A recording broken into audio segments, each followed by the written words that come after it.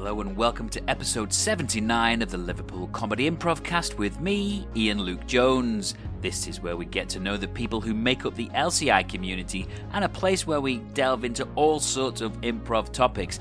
And today, it's going to be the first of one of our new specials. It's the A to Z of improv, and we're focusing on the letter A. And I am very excited to welcome Sekitaba Suarez to the show to discuss the letter A with me. So this is a new series we're going to be doing. We're going to be sort of interspersing it throughout the year, so it's not just going to be every week from now on. We're going through the alphabet, but there will be a good mix of different things. So regular episodes just interviewing people about their journeys, and then, as I have mentioned in previous episodes, lots of new ideas to keep the show fresh, and the A to Z is one I'm particularly excited about. So today we are looking at the letter A, the A to Z of improv. This podcast is available on Apple Podcasts, Spotify, iHeartRadio, Stitcher, and wherever else you get your podcasts. We're even available on Amazon Podcasts, which means you can ask Alexa to play the show. In fact, if you listen in on any kind of smart speaker, you can ask whoever it is to play the show. Just say, hey, whoever, play Liverpool Comedy Improvcast. And yeah, it'll take you straight to where you need to go. If you are listening on Spotify or Apple Podcasts, and please leave us a 5-star review and subscribe to the show to give us a boost and help get our name out there. And now it's time to go off script and break down the A to Z of improv, letter A.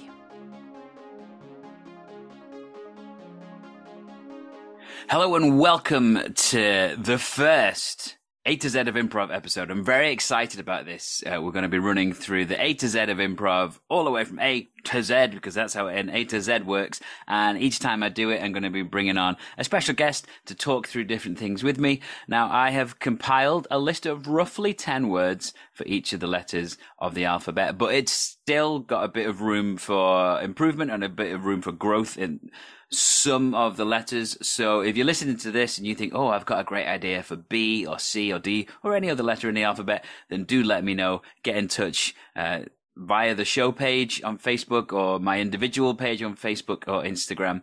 And yeah, I would love to add your suggestions to the list that I'm compiling before I whittle it all down.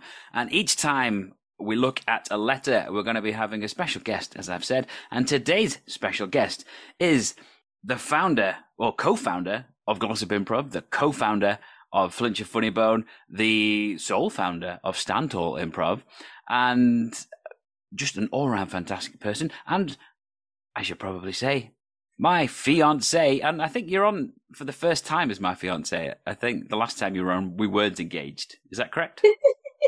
That's correct. It's quite the introduction I've just given you there, isn't it? Well, yeah. Gosh, I didn't know it was. Yeah. Hi, hello, welcome. Well, what a wonderful welcome. Thanks. I've been rendered speechless.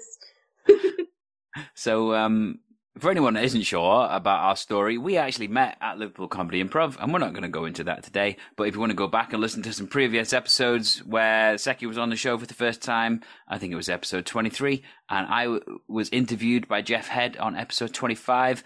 And I tell my side of the story there, so people can go back and check that out. But that's not why people are here today. People are here to listen to all things A to do with improv. Gosh, well remembered on the episode numbers. You're on the ball with this one. But yes, thanks for having me again, Ian. Well, we're going to jump pretty much straight into things. So I'll just explain, although this is the A to Z of improv, and we're going to be running the sequence of shows when we do it in order of the alphabet, the words within each letter are not necessarily in alphabetical order, so they're not going to be A words followed by A, B words followed by A, C words like they are in a dictionary. They're just however I've compiled them. Right. Well, yeah, just discussing the alphabet always takes me to one of my favorite games in improv called Alphabet. I've always loved that game. It's one of, I can also name one other person straight away who loves that game, backwards and forwards, and every which iteration of the game. There's so many versions of the alphabet game, and that starts with the letter A. Funnily enough, alphabet. I can think of fellow improviser Taj, for example. She and I love this game, and you can go backwards along the alphabet and carry on a conversation in a scene. Anyway, I just thought we'd just start it off with that alphabet. Well, fortunately, Alphabet is in the list of things that we're going to discuss, and it is the first one on my list. But we're going to save any discussions until I've told you what the words are. Yeah. Let's take a couple of steps backwards then. So, Alphabet Game, that is what we're going to focus on first of all.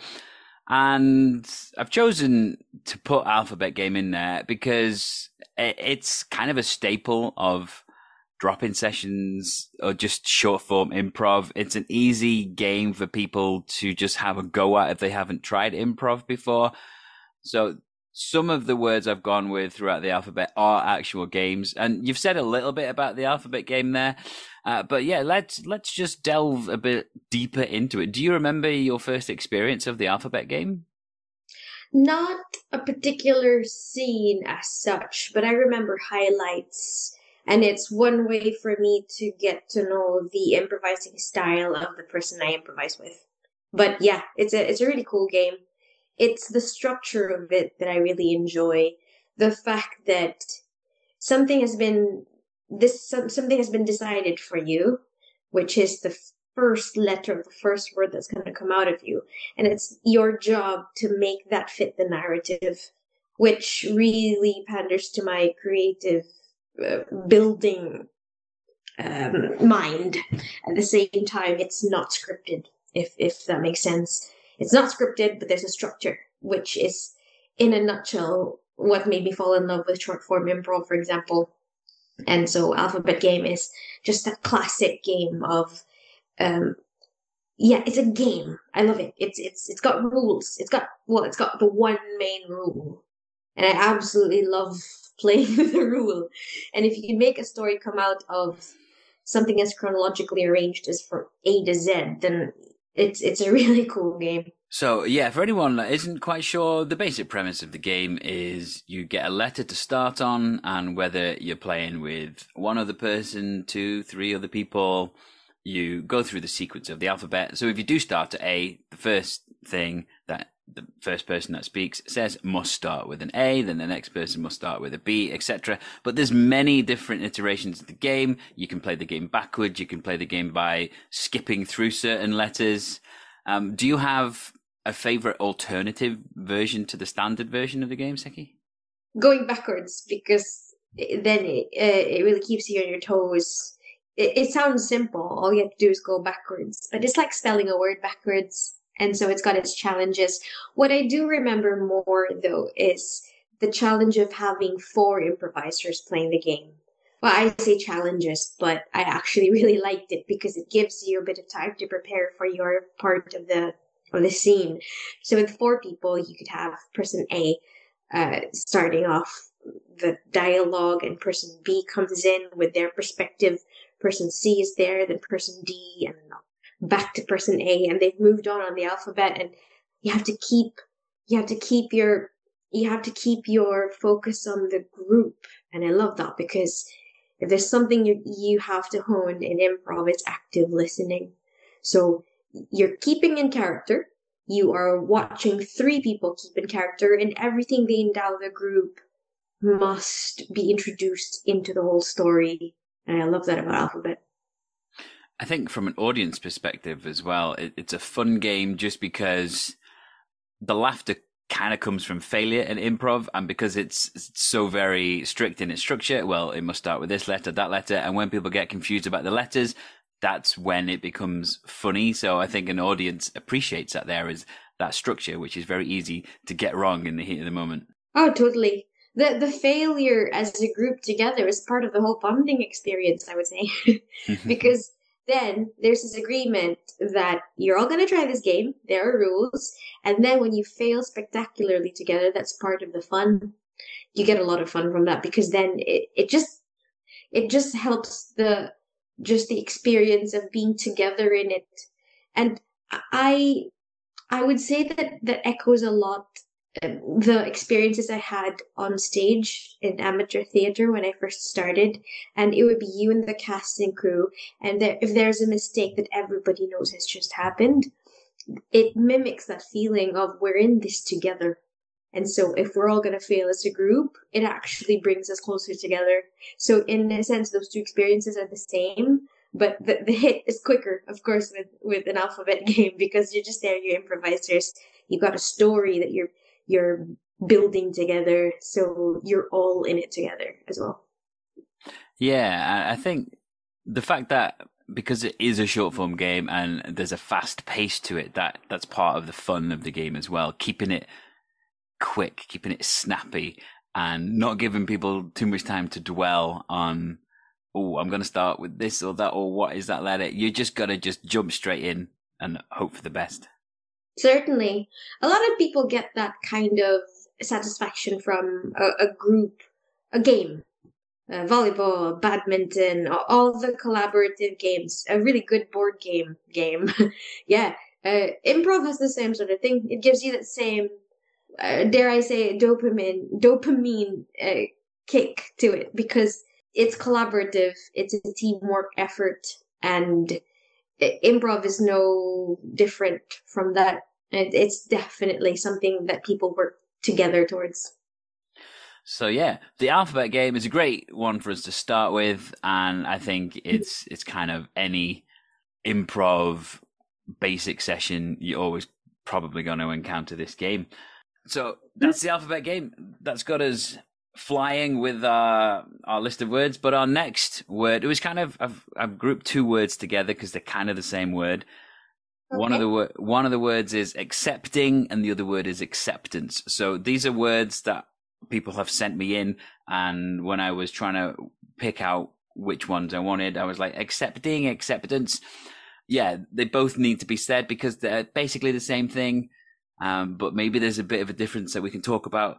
So what's your opinion on accepting or acceptance in improv?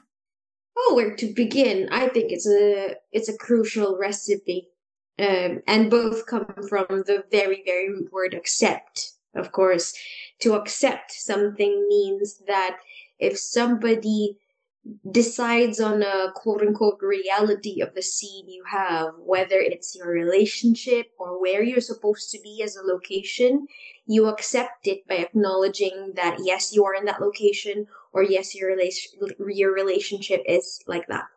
So yeah, that is basically yes and. That is the A letter for yes and. You accept and say, yes, we are in a marsh in the middle of nowhere, and yes, half of us are half of both our bodies are now in quicksand. Oh, what do we do about that? That's acceptance. So you could just as simply say, no, we're not. We're not in quicksand. What are you talking about? A marsh. That is the antithesis of acceptance, because then you're kind of crushing that person's scene painting or world building. Without accepting, you don't have an improv scene.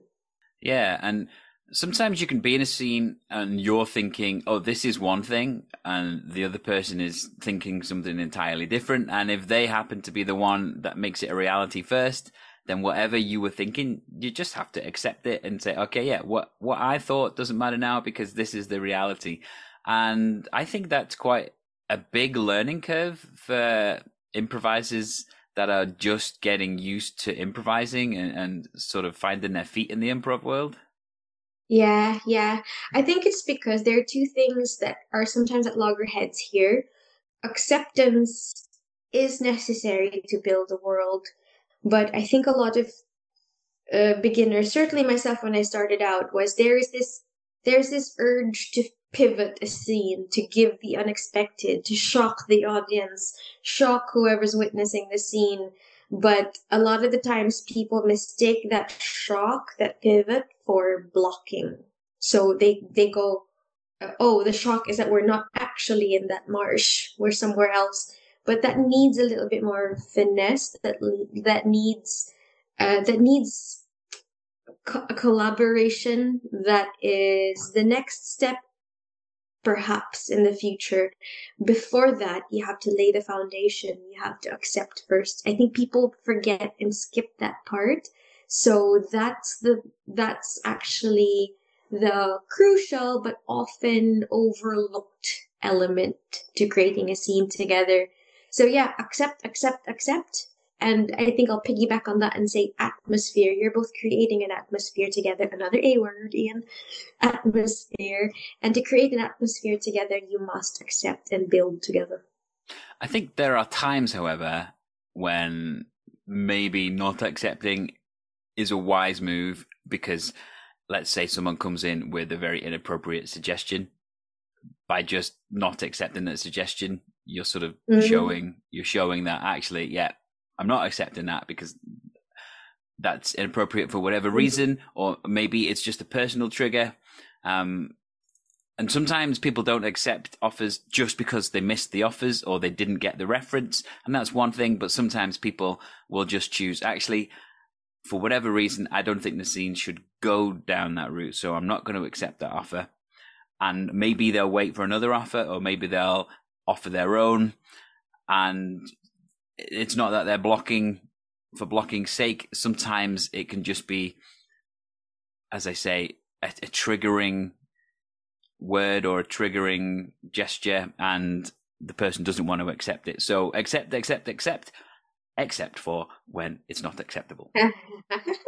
You're skipping ahead of you in the letters now.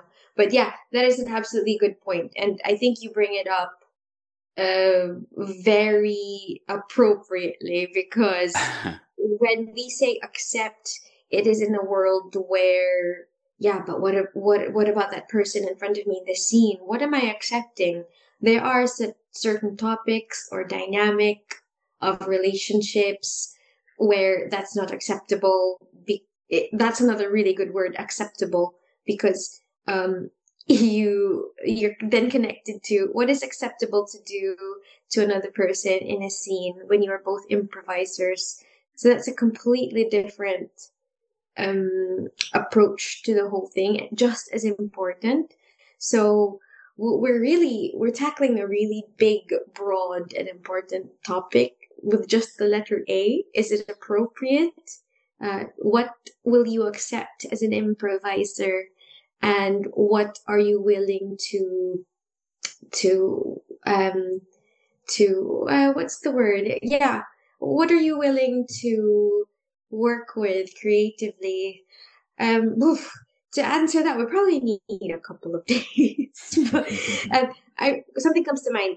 You know, when we watched a show recently and somebody just slapped somebody on the face, and see, that's not all right. So there are obviously certain very basic notions of respect and boundaries that have to be that have to be accepted at the same time. So yeah, the word goes both ways. But you have to also accept that there are rules of courtesy, common courtesy between two improvisers. And that should go without saying. But yeah, we've seen that happen where it has been overlooked as well. So yeah, it's a complicated craft, isn't it? It is a complicated craft, and that is just something we're going to have to accept. Haha. So what you said there actually links nicely to what the next word is going to be, because you mentioned about watching a scene where someone actually slapped someone else, and this was when we were watching a show that had some audience participation at the end, and it was a jam, so people could get it from the audience, and there was someone that got up from the audience, and they were in a scene with one of the people that were one of the featured improvisers of the night, and the audience member did slap in the face, and also then slapped again later. But the other person dealt with it incredibly well and really styled it out and turned what could have been a really uncomfortable situation into a bit of a lesson, really. It was kind of like a live lesson happening right there before our eyes. But this links to the next word we're going to discuss today, which is audience. So audience, And improv, how important is an audience? Do you need an audience? Let's discuss. Oh, well, I know that performers like yourself feed off of the energy of an audience, and you're not the only one because I'll take it back to theater. If you've ever been on stage in an ensemble and you're in a play, for example, and there's an audience, you can base your entire experience of that show on the audience reaction, especially if you're doing a comedy or a farce or something that requires an audience reaction, like laughter. So the audience as such is very important. And improv is the same, I would say, in the sense that there's an audience, their ability to be part of the experience with you. I say ability just because we're discussing A's, but what I really mean is the sounds that they make, their appreciation. There you go. Their appreciation of your show does matter, and it does change the way that you will. It feeds you with energy, but I know it's different for other people. But if it's short form, I like it when I feel like the audience is in the story with me. So if a suggestion is made, I make it a point to go back to that suggestion, call back to the suggestion, just so that the audience can be with you in that moment. Yeah, I think also in improv, if you're improvising with at least one other person, then there is an audience there, even if no one else is watching. So often you improvise in groups, and they can just be drop-in sessions or workshops or whatever. And those people in the room are the audience as well. You know, not everyone is in every scene all the time. People are in the wings or just sat down watching. So I think an audience is often there, even if they're not there and it's not seen as a show. But I think people do play to the audience naturally. And oh yeah, go on. Totally. Sorry to cut you off. I just realized, but yeah, what you say is absolutely important, that the audience could be the fellow improviser. At the same time, I think we're playing to the same point here, that it's not so much you trying to impress people, but that you're trying to share a moment together. So if that is your fellow improviser, then you're sharing a scene together and you're riffing off of each other. If the audience and their audience suggestions makes it like a two-way interaction where they feel like they're part of it because of their suggestion, then that's still there's still this sort of give and take feel to it, which is probably what I think I'm getting at. Hopefully not to be misunderstood, because yeah, some people, I think I hear that some people are there, they show up, they're gonna perform, meaning they're out there to show everybody how clever they are, and then they leave. But if you're there for the craft, then you're all there to kind of share that camaraderie that comes out of the actual, the idea of improvising with each other, always with each other. Oh, yeah. And, as improvisers, we often say improv is for everyone. But I've discovered that improv isn't for everyone, and that's why not everyone comes to improv shows. There are lots of people out there that have never experienced improv, and if they were to experience it, it would 100% be for them. And there's lots of people out there that have never experienced improv, and I don't think they would enjoy it or even understand it. I still encounter so many people that don't believe that it's all made up. And, I'll mention, we've got a show coming up, so we've got some extra rehearsals. And like, so you do rehearse, it is all practice. I'm like, no, you just don't get it, and I don't think you'll ever get it. Yeah, I think when they laugh at the idea of rehearsals, preparing, because that assumes that it's memorizing a script or something like that, whereas people practice a sport and every game is different. It's the same thing, isn't it? Because people play football. They practice football, not because they know exactly every single moment of 90 minutes of every single game. No, they're practicing how to kick the ball. They're practicing they're honing a skill. And it's only the skill that you're rehearsing and not what you're going to say. the skill being, can I actively listen to somebody? If I am not very familiar with this person, is there some way we can jive better because we kind of get to know each other's trail of thought or stream of consciousness and become more in tune with each other? And it's not like we're memorizing each other, it's we're getting to know each other. And that's kind of like how that is basically what it means for me to rehearse. I'm getting to know the other team members of a group or of an ensemble. That's what you're rehearsing. That sounds familiar to you, doesn't it? Oh yeah, 100%. But so I think on the whole, like, you don't need an audience per se, but whatever you do when you're on a stage, if there are people there enjoying what you're doing on that stage, then that helps to create a buzz that is kind of unmatched, certainly by any buzz I've ever felt. It's a very unique experience. Yeah, definitely. I get the same buzz out of it as if I were in a play or delivering a monologue on stage, because you're there's the entire experience is you're expressing something and people witness it and vice versa. So to me, it's a wonderful feeling altogether. Yeah. So, audience it's a very important thing. And that's why I wanted to add it to the list, because I know there are some people out there that say, oh, audience, it's not important in improv. But I think on the whole, having someone to play to is very important. Right. Moving on. Next word is actually something that I had done a lot of before I even knew what it was called. I must hold my hands up and say I am not the best person for knowing the names of various formats or games and things in improv. And often even with games, I'll know games by different names to what other people know them by, just because I just sort of pick things up as I go along. And if someone told me that, oh, in their head, that's called that, then that's what I know it as. So this is something that I did a lot of when I first ventured into long form during the pandemic, during some Tuesday night LCI sessions. And it is the Armando. Okay, yeah. So this is a really cool neck of the woods because you marry the two, the monologue and then what can come out of a monologue.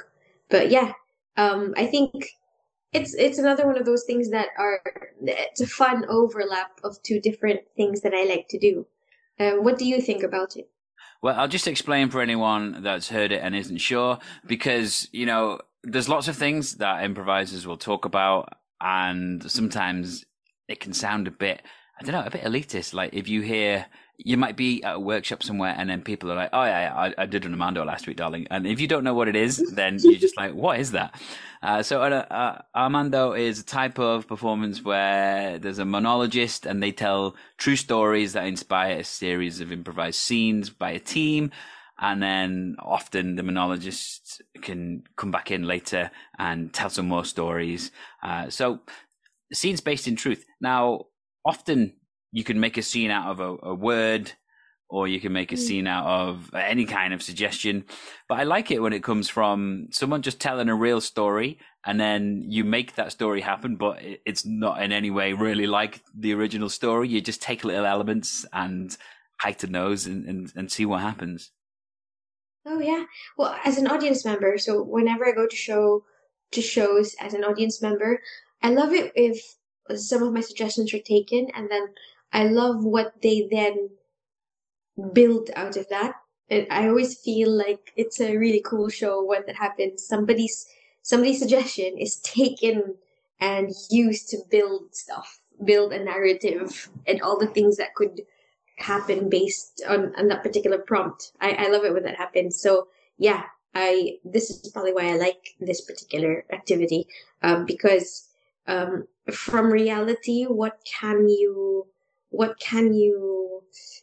uh, sort of what do you catch from that story that you then go on a tangent with, and then it's got its own little story, like a little spin-off of everything. So and then you get to see all these scenes that come out of it. So I really like it. Yeah, so linking back to the audience, the monologist can come from an audience member. They get asked a question, hey, who's ever been on holiday before? Or, hey, who's got an anecdote about such and such? Someone will just stand up and tell their story, and then that can be the basis for so much. And then you can come back to that person later and ask them for more, and it can be a really great way of getting an audience member involved without them having to actually improvise. Yeah, yeah. I know. I love witnessing that, whether as an audience member or as someone who keeps a really close eye on how long form improvisers work. Yep. So yeah, if anyone hasn't had a go at partaking in an Armando, then get yourself along to some long form stuff at LCI, and I'm sure the opportunities will be there. Yeah. There are many groups. There are many groups. There are many shows. A lot of shows that have really cool formats for long form, and I think a lot of them are versions of the Armando, and it's a really cool sort of template to use. And yeah, very much a very good prompt. It's an excellent prompt, is what I'll call it. Yeah, it's a good prompt, and it definitely warrants being on the list, I think, because it is quite integral to long form, I think. Yeah, yeah. It's basically, if you want to dive into long form, this is one of the ways that you can enter the water. It's doable because it comes from a real place. You see it come from a real place, and then you can just take flights of fancy or whimsy or whatever, and then you're somewhere else. And before you know it, you are deep in this narrative that comes from a real place, and you can trust that in an Armando. Yeah. Right, I feel we're flying through these, but it's time for our next word, and our next word is adding. So, adding in improv. What's your take on adding? That's the word itself explains it. I think it's a plus. It's the and yes and. It's the nodding your head and saying I know, right? Plus, etc. etc. It's it's the idea that you're not shooting down the other improviser's idea. In fact, you accept it and then you add. You say, oh, not only is what you're saying this, there's also that on top of it. So you're not creating something completely different. You are first making sure that you honor what they say, and then you simply add to it. And that way, it's not hard. It becomes, again, I keep saying the word collaboration because of that. Adding, reacting to is what makes improv work and not make it too difficult for any one person to do. It's a collective effort then. Yeah, I liken it to being in a band. When I was in a band, often I would have a decent melody and lyrics, and then I could go to the other guys in the band and they'd say, "Hey, well, now we can add a bass line. Hey, now, oh yeah, Rich, you get on the drums and let's see what you can come up with. Oh, you've got a harmony that you think will go there. Oh, you got a good idea for a lead solo. Those sorts of things. Collaboration takes that melody line, those lyrics could be great, but if you build on them and create a symphony of awesomeness musically, then that's kind of what I think is happening on stage in improv when you're just adding to each other's ideas. Yeah, that's a great idea. I'm going to accept it. And here's my offer to help sort of take things to the next level or to help things flow. Yeah. Actually, this is the moment you may have described a few minutes ago where you say people don't believe that it's made up on the spot. Because when you're saying, I know, right? It's like you knew this information beforehand. And not only did you know it, you're going to add another detail to it. And it looks so intimate. It looks so organically part of the scene that whoever's witnessing it will say, hey, they planned this all along. Because the two people are talking like it's really familiar to them. So if you know it beforehand, that's your attitude, and you're simply adding to it, to the quote unquote reality of the scene, then it does look like it was planned all along. So I think maybe that's why people kind of have disbelieve it. Like, oh, come on, you knew that was going to be said, or this was going to be said. I think maybe that answers that question. I think it does. And I think probably explains why it's worth adding it to the list. Okay, the next word on the list is accents, something I'm a big fan of, but I know that accents can actually be very contentious within the improv community. So let's discuss accents. Accents. Let's. Accents are, in my opinion, one of the most amazing things to represent a culture, which is why I think it's such a contentious topic. Because we live in a world that is so connected globally on the internet that it's very easy to be exposed to different cultures, to explore other cultures. But at the same time, you're forced into looking at how unequal the world is. And I mean that as somebody who comes from a country like the Philippines. I am aware of the disparate levels of societies. I've studied it in sociology, and I understand why that can create a lot of frictions, and certainly it has been misused. Accents can be used or wielded as a way to strengthen stereotypes and prejudices. Myself, as somebody who loves languages and loves accents, I think it needs a kind of it needs a more positive light. Like, I don't believe that just because an accent is done, that it is meant in a mean-spirited way, because I certainly love exploring accents myself. And I'm always quick to ask, where does that accent come from?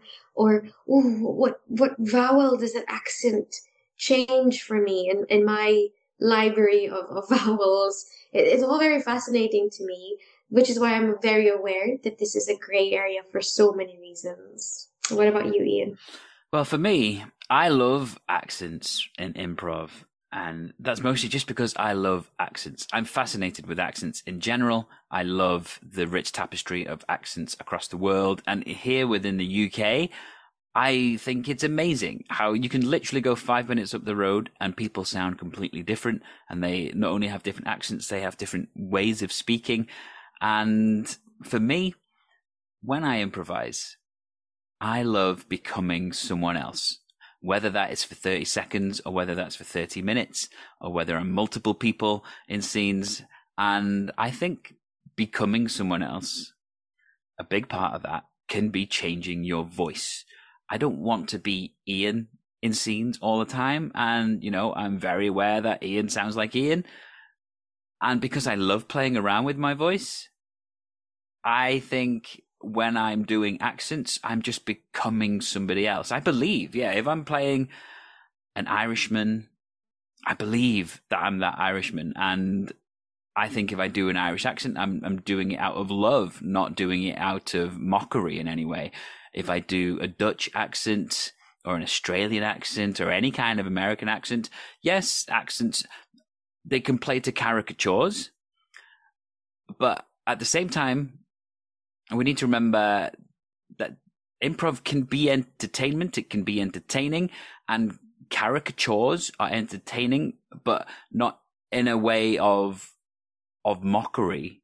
Because whenever I do an accent, I'm not making fun. I'm celebrating that accent. I'm not doing it to make fun. And sometimes the little things that I do, they they're turned up a notch just because, oh, maybe I'm not that great at that accent. So if it sounds more like a caricature, it's because I'm sort of saying, hey, I'm actually not that great at this accent, but I'm still going to try it anyway. And I'm not trying to bring anyone down. I'm just trying to celebrate and try different accents.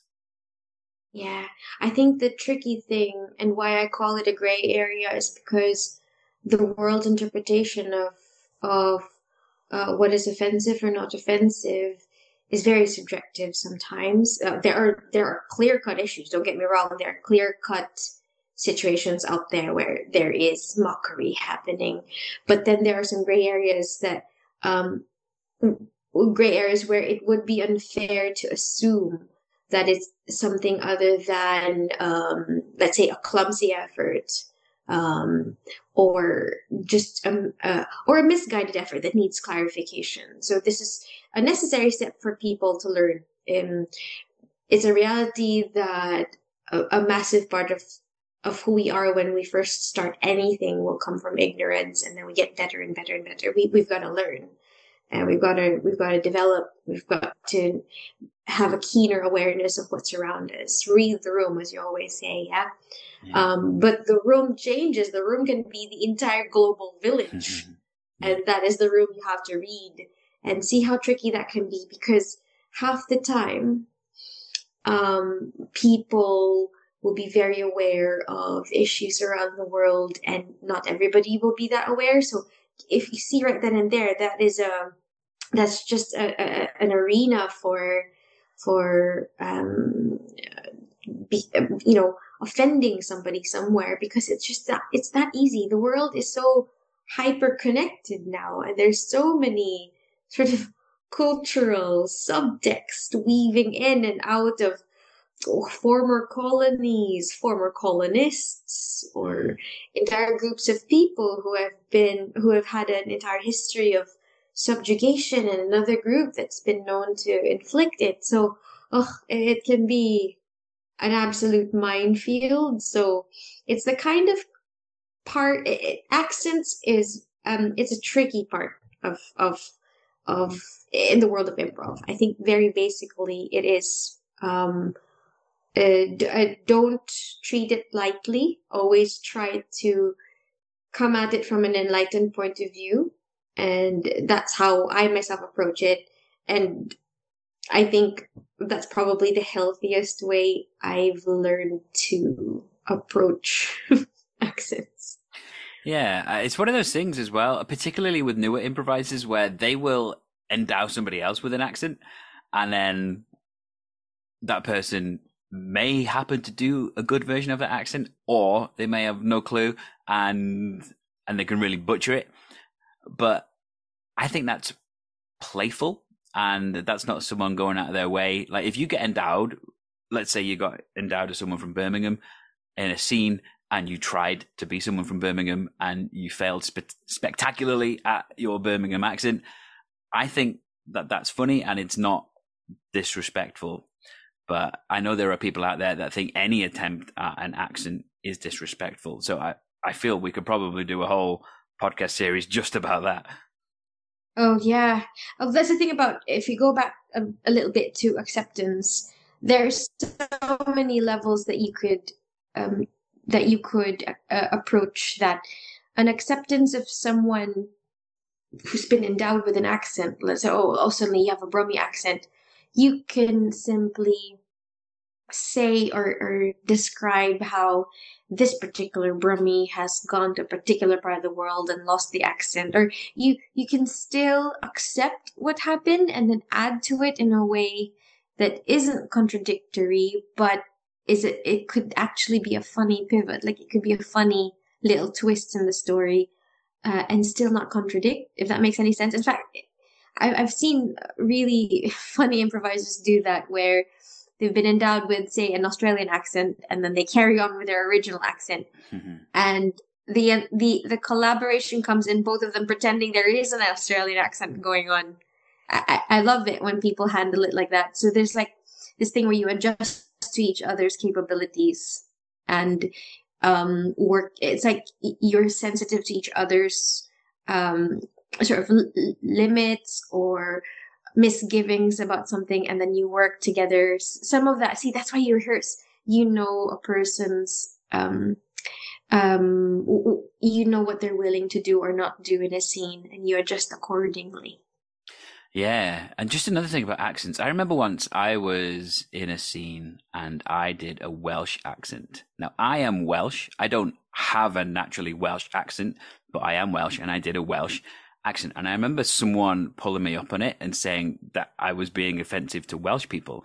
And I kind of thought, well, first of all, I am Welsh, and how dare he presume that as a Welsh person would be offended by a Welsh accent. You know, as a Welsh person, I love other people doing the Welsh accent. I see it as a sign of, oh yeah, people know about Wales. It's great. Yeah, yeah, I know what you mean. There is a little there's a certain aspect to what we've discussed as sort of the getting offended bit for other people that uh coming from my demographic, I have seen it done on my behalf as well. And in a way, it's a bit like a reverse.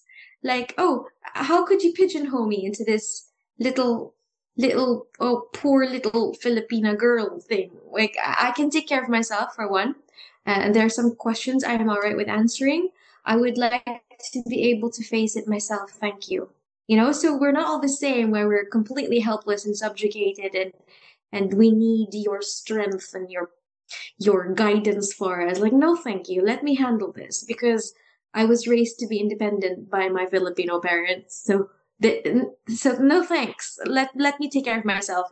But I kind of also appreciate it, but not to the point where my mind has been made up for me. So there is such a thing as too much of something because it really depends on that person's journey, that person's life, and how they've lived that life. And so that should never be presumed by anybody because that's making the same mistake as other people who have prejudices and stereotypes. You know, one ridiculous extreme would be making that the stereotypical Filipino accent and laughing about it. But on the other side would be like to to then go the opposite way and say, "Oh, don't talk like that about our Filipino friends." This, that, and the other, and you know, I think I've made myself clear. So Yeah. So I think context is key. yes, and everybody's different. There is a uniqueness to everybody's story, and they must not be boxed in like that. Yeah. Excellent. Well, moving on from accents, our next word on the list is authenticity. Oh, well, that kind of neatly falls in with accents, I think, because this word authentic, it's used a lot. It's, it's like a song from Frozen. It's been played ad nauseum. Is it authentic? Is it organic? Is it real? What do you think of first, Ian, when someone says authentic? Well, to me, there's certain things that irritate me that get used with this word about being authentic. And again, I love playing characters. I think as an improviser or an actor, one of the best things you can do is play a character. You're not there to be yourself. And for that reason, I think any number of people can play any number of roles. So as long as whatever they're doing is done not to poke fun at or tease, I think that being authentic doesn't necessarily have to mean you can only do something if you are that thing yourself. You can only play a blind man if you are blind. You can only play a deaf person if you are deaf. Those sorts of things. And there's so many other connotations to that. But I think good actors, good improvisers, if they do things well and do things respectfully, then I think that in itself is being authentic.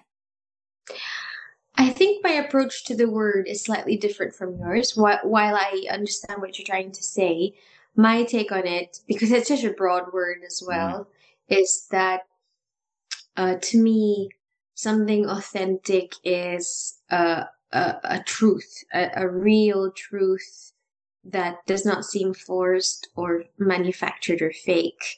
And I think across the many cultures, my approach is always cultural. Mm, Across the many cultures, there are certain universal truths like the love between a mother and her child, or indeed the love between a father and his child, or all kinds of connections, relationships, and roles um, are universal. And so, to me, that's authentic. If you can go beyond the differences and present a real emotion, an authentic emotion, of love or hate or misunderstanding, things like that that make improv scenes work. I think that's what's important. So I think yours was like the nitty gritty of actually portraying Yeah. such scenarios. Yeah, it was. Yeah, straight down to that. And I guess that in itself, we've both looked at a word and we've interpreted it differently. And that's how people get offended. People interpret things differently. So I think in the modern world, it's very easy to inadvertently offend people through innocence. Well, yeah. See, that's the thing. You call it innocence. Others will call it ignorance. Mm. See, that's the thing. Labeling, just the labeling of anything. One word to you could be a different word to me just because of all the other times I heard it versus all the other times you've heard it. I used the word sensitive just now, for example, or a couple minutes ago. To me, sensitive is just this, like an exposed wire. Like to me, it just because it's so exposed and vulnerable and things like that. That's to me sensitive. Where other people I know in my life have said, "Oh, you're saying sensitive, like cannot hack something," or to them it's an extra meaning. So if I call something sensitive, it could be an insult to someone else. But what I meant was, oh, vulnerable. And to them, it's, oh, can't handle something. So a label is so subjective, and I think that's where interpretations are so tricky because yeah, you easily offend, and it's can I say minefield again because that's where my brain is Yeah. taken to again. And it is a minefield. Like some of the words that we're going to be discussing through the entire A to Z that I'll be discussing with different people, they are things that may well cause contention based on something that someone says. Yeah, you never know where the word you use comes from as well, and that's just English. Imagine how many more languages this happens in. It could be a language from any culture that subjugated another culture. That happens as well. So it's not limited to English, but gosh, English itself has just so many contentious words. I have a good friend who used the word "gyp" the other year and had no idea what it meant, and it said in all innocence, but without the etymology of the word, you have just insulted an entire demographic because it's just been used. No context, but other than the fact that to be gypped of something, that's one syllable, and it's a slur, and a lot of people do not know that. And so it was said by a person who is absolutely socially aware, except for that particular word. See, so you can never tell. You can never tell. You'd have to really always just self-examine and always just learn just learn as you go along. Just accept that you have to have your mind opened all the time. 100%. Which moves us on to our next word. So we've gone from authenticity and we're moving on to applause. So applause in improv. What's your take on applause? Oh, okay. For all the words you've brought up, this is the one that least affects me. Applause to me, it doesn't exist much, actually. I think when you said audience, I thought, oh, the people I share an experience with. But applause, I must say, takes the back seat. What about you? For me, I think applause is a sign of appreciation. But Mm. also, particularly in Britain, it can just be a sign of politeness, because sometimes you might be watching something that maybe you haven't enjoyed it as much as you'd hoped, but you'll still applaud them anyway. Oh, it's the end or it's the interval, I'm going to applaud. But sometimes applause comes at points in time. You expect people to applaud at the end. You expect people to applaud in an interval, but you don't necessarily expect people to spontaneously applaud midway through a scene. But it's a good barometer. Sometimes people will laugh, and other times people will applaud something, and applause can be infectious. One person thinks, I think that's worthy of a clap, and then other people will be like, oh yeah, that is worthy of a clap. So it's something that's 100% not essential in improv, I don't think. But if you're doing a show in particular, then it's a good sign of appreciation. Yeah, you have a point there. I mean, I think I totally connect with what you say in that, yeah, it's a conclusion. You can tell it concludes one thing and will begin another. So there's that. And also, I also see myself applaud in activities of improv. I realize, yeah, for example, in those Zoom prov things from 2020, 2021, even if it wasn't clapping because it was Zoom, we'd twiddle our hands, wouldn't we, and do the applause, jazz hands applause to show, like you say, appreciation. But yeah, good point. It is a way to show appreciation. Yeah, I think if people are happy, they'll feel a need to applaud something. And I'm gonna go back to a show that we did last summer when we did our first Flintshire Funny Bone show, because at the end of that show, I proposed to you, and that was applauded. So people had applauded things through the night, but then what wasn't even part of the show, it was just an extra thing that spontaneously happened at the end. It made people happy. People were happy to be a part of that experience, and they applauded it. So I think, applause is just a way that people can express an emotion. Yeah, I see what you mean. But, there's no but about it. I think maybe, again, our approach to it was from different parts of our minds. To me, I would not need applause to feel like I'd done something important with my scene partner or a team. Um, I would prioritize how we feel about each other. But then you have a point. The audience is, as part of the whole thing, that is a role that you have in improv, because audience can change and morph, and we can switch back. We are sometimes the audience, we are sometimes the players. And in that sense, it is common courtesy after all, isn't it? Yeah, it can be an audience member's way of feeling part of something as well. If they've just experienced something magical on the stage, then, applauding it and cheering it, that's their way of being part of the moment, I think. Yeah, I see what you mean. So again, it can be interpreted in many ways, but applause, I think, definitely earned its place on the list. Okay, there's just a couple more words to go before we bring this to a close. And Alrighty. The next one is another game, and it is Attenborough.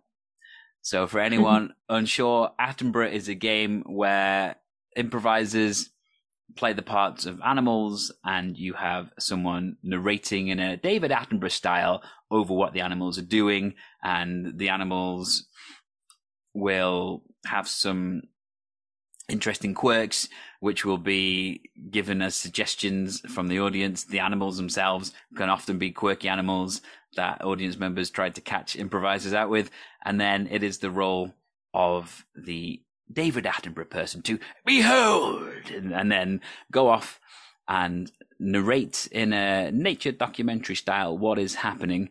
Now, this is something that works really well online and in person, and in many ways, I think it actually works better online. But what's your take on the Attenborough game? It's the voice of one of the UK's national treasures, isn't it? So, certainly a good exercise in cultural, just a good sort of culture 101 into the UK.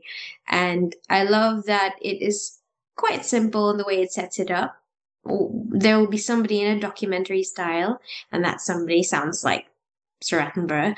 And you've got animals, so it'll mimic nature and a natural setting, and an adjective.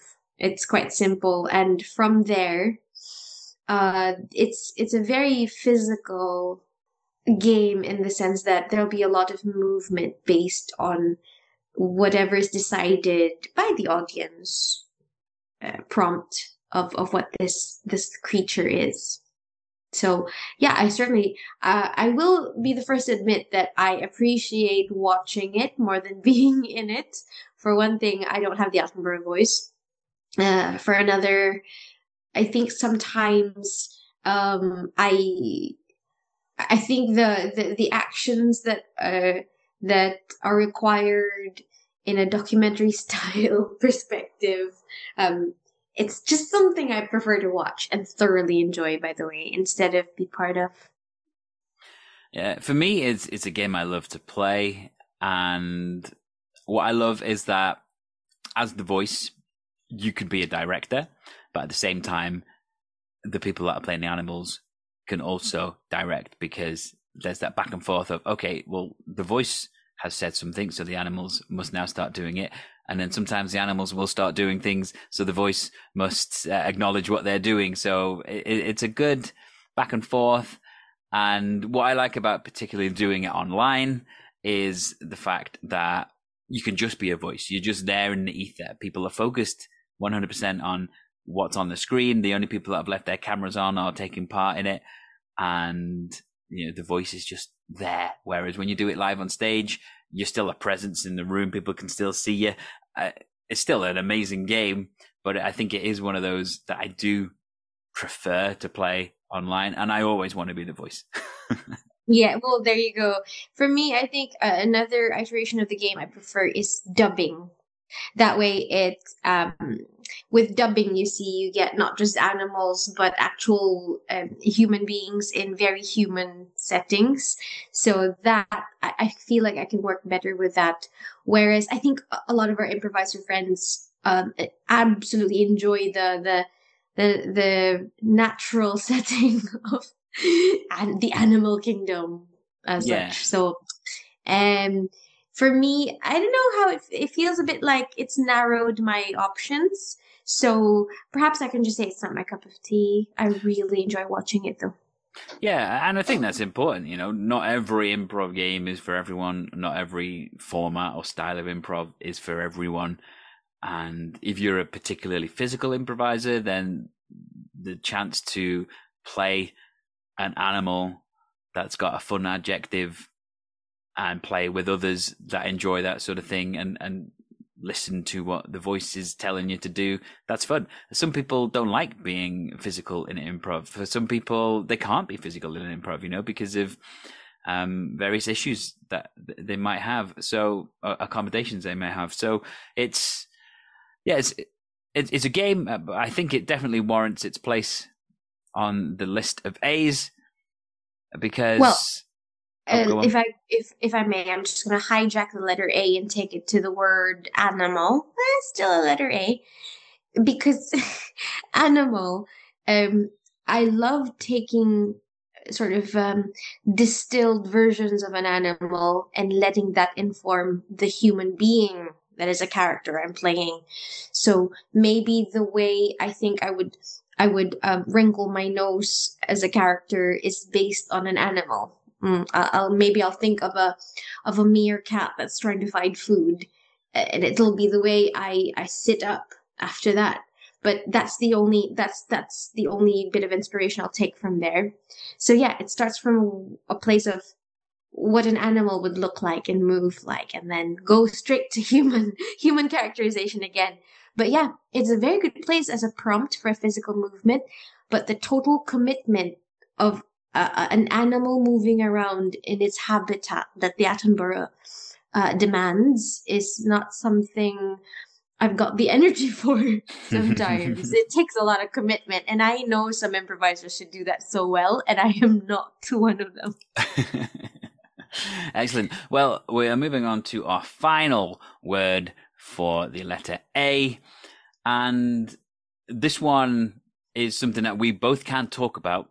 The word is ostentatious. Now, I've chosen ostentatious because I feel that they deserve a place on the A to Z of improv. Because for anyone that doesn't know, ostentatious are a group that basically make Jane Austen style plays out of suggestions from the audience, and it's an incredible experience. And you can conceivably see why some people come away thinking that it was a rehearsed show because it was so good. But the reason I really think they deserve their place on the list is because improv is so niche. I think the fact that ostentatious have made it mainstream. They're on the West End in a big theatre, and they've toured all around the UK in major theatres, and they are bringing improv to the masses. That's why I think they deserve a place on the list. Oh, certainly. That was so impressive when we watched that show in Chester with Ostentatious. And that's like the pinnacle of what you can do with a genre-based scene, and then to turn it into long form, to maintain it, to keep escalating and just take it one step at a time further and higher up. You spin an entire yarn based on what is obviously a prompt from the audience that you somehow take with you into the world of Jane Austen. It's amazing. It's like all the games of themed restaurants we've ever played, or Hollywood Director, where we're given film noir or Shakespeare or all these very specific themes, but they stick to the Jane Austen world. So it requires a bit of just an idea of how that world looks, but to be able to transpose that into the idea of an audience member saying Christmas market or DVD. Like, how do you marry the word DVD with an Austen novel? And those improvisers do it seamlessly, don't they? Like, it was meant to happen. It's crazy, bizarre, and really, really, really fun to watch, isn't it? Yeah, like I wouldn't say I'm personally a massive fan of Jane Austen and her stories. And if I was given an opportunity to just go and watch a standard Jane Austen play or watch like a TV show or something based on her work, then yeah, I might watch it, but it wouldn't get me excited. But tell me that I'm going to go and watch an improvised piece based on Jane Austen, and I'm all for it, because it's like watching a really good magic show where you can't quite believe what they've just done. Like, how have they managed to achieve that? How have they done that? How have they worked so seamlessly together? You know, how did that musician, because there was a musician there, how did that musician make that happen, which added to the magic? How did they know who was going to come on next? Things like that, you know. It's like a big illusion, but it was so magical. Yeah. But because you can look at the show like that as an improviser, you can see the little nitty gritty things they do for and around each other. Like one glance from somebody stage right, somebody stage left, and you know this, they kind of smile and they know what's going to happen. And then it happens, and it's almost like, oh, I expected you to do that. Or you didn't do that, but I'm still going to make that really funny and very interesting as a decision. So I can, from one improviser watching those who are at the top of their game, I could really see how it's a team collaboration, you know, like you can really see them give just enough, like a little poke to the narrative to give one little crucial part here, another there, never steamrolling or dominating a scene. They really work like a team, like a little parts of a machine. And you see that happen. And I think more than the fact that it's Jane Austen or any other genre, it's how they do it on stage that really impresses, I think. Yeah, so basically, it's just really good improv.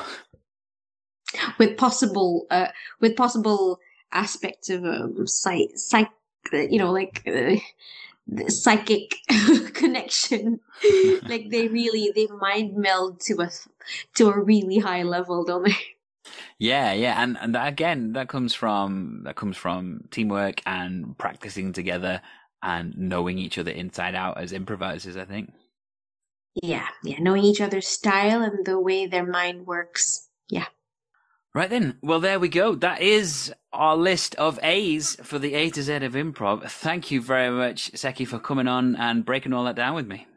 Yeah, I'll have you know that I paused from the penultimate episode of the show White Lotus to do this with you, Ian, and that's a gesture of love, because another thing about White Lotus is they improvised a lot in those scenes, and you get gold from an improvising actor.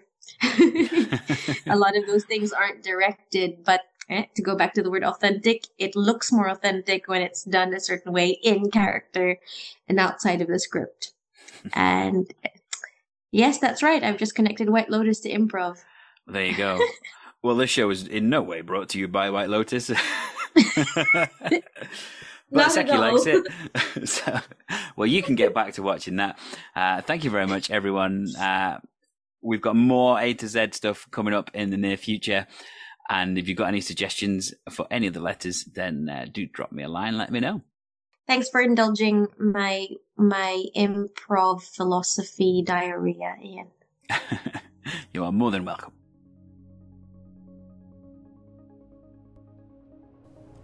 Well, there we go. That is the letter A dealt with. Thank you very much to Seki for coming on and having that chat with me. It's fascinating how deep you can get with some of these words, and I thank you to everyone that gave me suggestions for what could fit in with the letter A. Keep the suggestions coming for B to Z, and if you want to come on and have a discussion about one of the letters with me, then get in touch. I would love to get you on, whether you've been on the show before, whether you've never been on the show before, to come on and break down one of the letters with me. I'm still ever changing my compiled list from B to Z, so do get your suggestions in, because I am open to whatever suggestions you have. The words can just be something that means something to you to do with that letter. I'm getting lots of repeat words said to me for various letters, but there are some very unique words that only one person have said here and there. So I just look forward to hearing what you have in mind when it comes to different letters when improv is the context it's asked in.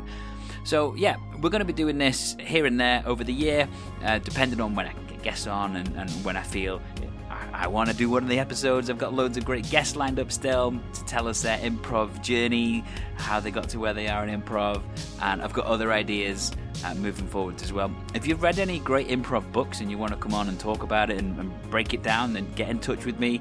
That would be great. I'd love to hear that. And if you've got any things about improv that you really don't like, then get in touch with me, because I've got some ideas about that as well. So I hope you enjoyed everything we discussed there for the letter A. And keep coming back every other week, seeing what we got in store. And I look forward to bringing you the next episode of the show, as always, but I look forward in particular to bringing you the next episode of this series, the A to Z of improv, which I'm sure you've worked out by now, the next one in this series will be the letter B. Now, if you are interested in getting into improv or already involved in improv and want to try out a different improv scene, then all the information you need can be found at www.liverpoolcomedyimprov.co.uk. You can also check us out on Facebook by searching for Liverpool Comedy Improv, and on Twitter and Instagram we are at Liv Comedy Improv. Specifically this show, if you want to find out all things to do with the show, then you can find us on Facebook. Just search for the Liverpool Comedy Improvcast on Facebook, and you can message us on there. You can comment on things. You can see what we got coming up. And if you're a member of the LCI community and you'd like to be a guest on the show, then please get in touch with me or with Emma Bird, and we'll make arrangements as soon as possible. I know I bang on about this all the time, but if you do listen on Apple or Spotify, please give us a 5-star review. And the 5 stars, the words that you write to go with the 5 stars, anything like that, just really helps to give us a boost and get our name out there, and it really does have a positive impact on the show. If you do want to get in touch with me, you can contact me on Facebook, as I always say. You can find me on Facebook, you can find me on Instagram, you can find me on Twitter. I'm at Ian Luke Jones wherever I am on social media, and that includes my YouTube channel and my TikTok as well. You can contact me on there if you want, or you can contact me direct through the show's Facebook page. But I do want to hear from you if you've got suggestions for anything that I've mentioned moving forward. I'm always open for new guests and returning guests to talk about things that I've mentioned that we've got coming up, so please get in touch. Now, that is the end of this week's episode. Thank you very much for listening. I hope you enjoyed our little delve into the letter A. But before I go, here are some words that are wise. Always remember, whatever the situation, to treat life like improv. And yes, and...